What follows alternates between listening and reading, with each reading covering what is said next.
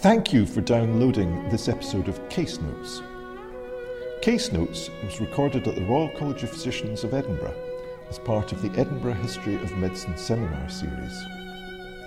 You can get news of our latest events if you follow us on Twitter at RCP Heritage.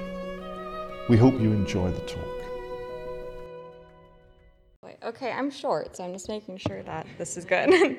But yeah, thank you everybody. Thank you all for coming tonight, and then also thank the team for really just putting this together and inviting me. I'm not sure if an artist tends to be part of the Royal College of Physicians, but I'm really glad to be here and share my work and my experience with you guys. Just a little more context about myself and my background.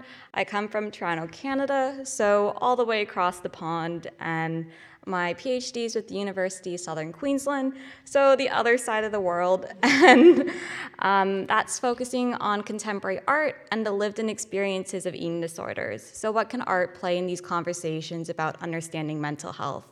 I'm a lecturer at the University of Glasgow, and other than that, I run the Starving Artist, which is an artist initiative that's focusing on using these creative voices to really challenge and change our understanding of eating disorders. As you guys will see tonight, it's been very limited, and hopefully my art and my voice can help you guys better understand.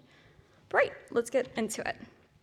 So just about me is, for such a long time, I really thought that if I was thinner, I would be happier. And for years, I was confined to my body with an eating disorder. It started off as anorexia at 13, but then later developed into bulimia and then orthorexia. And then for 10 years, I was suffering with an eating disorder. And I felt that nobody really understood what I was going through. I come from an Eastern European family where mental health was not talked about at all. And when I was in treatment, medical practitioners just saw a diagnosis, and they did not see me as somebody suffering from a disease. So this really led me to start The Starving Artist and share about my experiences really just living with this torment and living in an unwell body. So my position, both as a researcher and somebody with this lived-in experience, is really just trying to challenge these current perceptions and the way that we go about understanding food and eating disorders. So The Starving Artist itself, like I said, is an artist initiative, but it's really focusing on changing these understandings through these creative voices. We do many things, but it ranges from publications to exhibitions. We also do workshops with schools, even prisons sometimes. And I also work with treatment teams to really help create more patient-oriented experiences and allow for individuals to express what their eating disorders and their mental health issues are. Because I truly believe that everyone goes through some sort of complicated relationship with food, and we need to create more ways to have authentic spaces to allow everyone to heal on their own. So the research impact overall has been great. It was originally just supposed to be one exhibition with 5 artists, but from there I gained so much traction, and over 50 artists wanted to get involved, and the publications got picked up by over 30 universities, and I realized that there is this need for the voice to be heard, because most people weren't given a platform to have this space or really have conversations around a sensitive subject such as eating disorders. So what I tried to do is use art as a platform for change making and really to help broaden perspectives. It helps firstly those with the lived-in experiences of eating disorders to have a space to see that their voices are being heard and that their suffering is being acknowledged. It's one of those things that often gets hidden. Eating disorders are something that often happen in private spaces, and it's one that isn't always apparent until it's too late.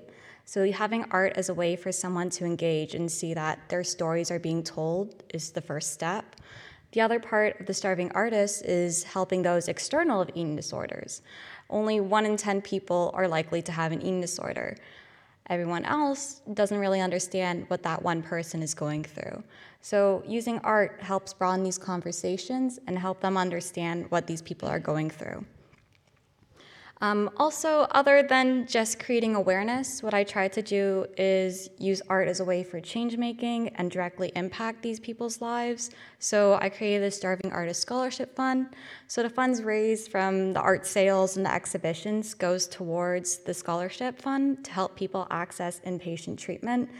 I'm not sure if you guys are familiar with healthcare systems in general, but there's either long waiting lists to get into treatment facilities, or sometimes people aren't sick enough to go inside. So often a lot of people fall through the cracks. And what I try to do is make a small difference and get some people in as sooner as possible. So when we're thinking about eating disorders, there's normally two perceptions that come to mind. The first one is the thin and frail body. In media, this is the one that's always associated. You think of teen girls on treadmills trying to lose weight for prom and only eating carrot sticks. And then on the other end of the spectrum, we have somebody with a larger body. And this one is predominantly associated with overindulgence and this lack of control, and that they should be eating healthier and be cutting back. However, these are just two very stereotypical and very limited representations about what people actually go through. There's a whole spectrum within this and around this, and this is the problematic side that we constantly see. This is two voices that are being heard when there's over thousands and thousands of voices. So what the work I tried to do is first off counteract these stereotypical representations, but then also realize that a lot of this is done through an outsider perspective. If we think about the people who are creating the media and putting forward these ideas again and again, it's normally, say, adult white males who are making the TV shows about teen girls with eating disorders. Or if we think about how people with these lived-in experiences, they haven't been able to have a voice. So I tried to help change that. And then also, with eating disorders, there's always a strong focus on the physical body, either too thin to function or too large to be able to possibly be healthy. And we're not really focusing on the mind-body relationship at hand, because eating disorders, like all mental health issues, are one that is both internal and external. What I tried to do is really just amplify the depth of the struggles that people go through. Like all mental health issues, it's one that doesn't go away. Food is something that we have to live with. Unfortunately, we can't cut food out altogether. So it's learning about how can we create a healthier relationship with food, ourselves, our bodies, and this has proven to be incredibly complex. So like I mentioned earlier, I am an artist, so you'll be able to see some of my artworks in the show, but what I'm gonna do is walk you through a couple of them. We're starting on a light note. This series, or these two paired together, is called Euphoria. When somebody has an eating disorder, food is either a love or hate relationship. Often food is used as a coping mechanism or a way for control or escape. For myself, I went through a really rough period at a point in my life, and every single day work would take up my time and school would be very challenging, and all I wanted to do was go home and eat a box of Cheerios. And for me, Cheerios were just one thing that provided me comfort. When I had no control of the world around me, I sought comfort in the things that I had control of, and that's food. I thought that food was something that would make me happy, and it would take me to a place where I can escape and be on a cloud of Cheerios, in a sense that, you know, food has this power to shape our lives and has so much importance. When the world around me was terrible, I found comfort in something so small and yet so impactful in my life. So this series is another one called Popping Pills, Popping Bills. This is just looking more so at the external impact of eating disorders, one that, you know, is constantly put in our face, this diet culture. You're prescribed a pill to lose weight. You're prescribed a pill for metabolisms. You're prescribed a pill for depression because you can't keep up. And you're prescribed a pill for anxiety because all these pills are driving you crazy. And yet you become consumed. And that's what happened with me. I gave in. A lot of people give in to whatever pill makes them try to achieve this beauty ideal or try to achieve happiness. And you can sink, you can drown in it, and really, like I said, eating disorders can consume you.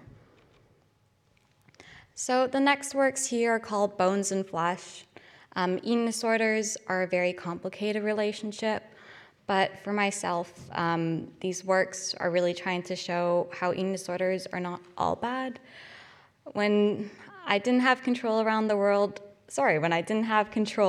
world around me, the eating disorder provided me that comfort and that companionship. It was something that I really hung on to, and it became almost a partner and helped guide me through my life.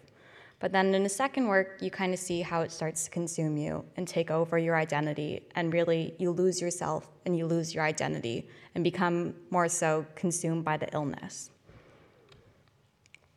So these two works are called Worshipping the Porcelain Throne. As I mentioned earlier, eating disorders are a very private illness, and you don't normally get to see the depths of the struggles that people go through. So what I tried to do is shine a light into some of my darkest moments in the hopes of other people getting a better sense of the struggle. So eating disorders sometimes include bulimia, which is binging and purging. So these kind of give you a little bit of insight, but it's not just trying to get rid of the food, it's trying to cope, trying to realize that, I did something wrong, I need to compensate, I need to feel better, but doing these acts don't make you feel better, they make you feel worse. I scream in pain because of how bad it hurt, and yet I kept doing it because I thought eating disorders were going to make me happy and they were going to fix my problems, but they didn't. So just a little bit of insights from the work and really from eating disorder experiences as a whole. I think first off, we shouldn't shy away from art and mental health conversations and really treatment. Eating disorders and art, as you can tell, have such an intricate role and helps you better understand what people are going through. And having a visual expression kind of gives you a different perspective into understanding it and provides a space for contemplation. I think also we should handle mental health with the utmost care and sensitivity. Eating disorders have been one that has been predominantly associated with vanity and trying to achieve this beauty ideal, but in fact, it's one that involves a tremendous amount of suffering, and we need to approach it through that way. I also believe we should strive to include a diversity of perspectives in a sense that everyone has a subjective experience. It doesn't matter your race, your ethnicity, your socioeconomic status, your gender. Everyone has a relationship with food, and everyone has a complex understanding and really way about going about it. So we should try to have as many people represented as possible. I think also one thing that has been very undervalued is the role of people with these lived-in experiences in treatment and really in these conversations. People who have had the struggles are the ones who know what it takes to get better. Only you know the way to make yourself feel better. So how can you work with treatment teams rather than them working on your behalf and not understanding you? I think that's one thing that we should try to strive to improve on. I think also the last point is, as somebody who has had really just this label of someone as an eating disordered individual, it doesn't make us disabled. Whatever illness you have, it's one of those things that shouldn't define you. It could be a part of who you are, but you can see how much you can contribute with your own voices, and really you can make an impact. So just disabled is limiting. I think we should really just be more understanding of that in our conversations. So just the last work I'm going to leave you guys with. This one is called The Bones of Paradise. This one, at first, it leads you into this beautiful scene. It's a paradise, just like eating disorders. It has a quick fix. You cut out a couple calories, and then you'll be able to fit into a dress. Or you cut out a couple of calories here or skip a meal, and you feel like your life could get a little bit better. But in fact, it becomes a penitentiary of one's own making. You're stuck in a paradise. In fact, it becomes a prison. Both you and your eating disorder can start to cry. You cry because you're not getting what you want, and then the eating disorder starts to cry because it's not getting what it wants. It's an incredibly complex relationship, both food, body, mind. All of these things are ones that we have to deal with on a daily basis. So as you can see, eating disorders are not a paradise, but in fact, one penitentiary that we choose and yet we suffer with. What I hope you guys take away from today is that eating disorders, like all mental health issues, are incredibly complex, but perhaps by using art as a way to challenge these conversations and change our understanding, it can create systemic change. So, thanks guys. Thank you for listening to our History of Medicine lecture series, Case Notes. This podcast has been brought to you by the Royal College of Physicians of Edinburgh. We're a charity, and if you enjoyed today's show, head over to rcpe.ac.uk/heritage for more information and how to donate. Thank you.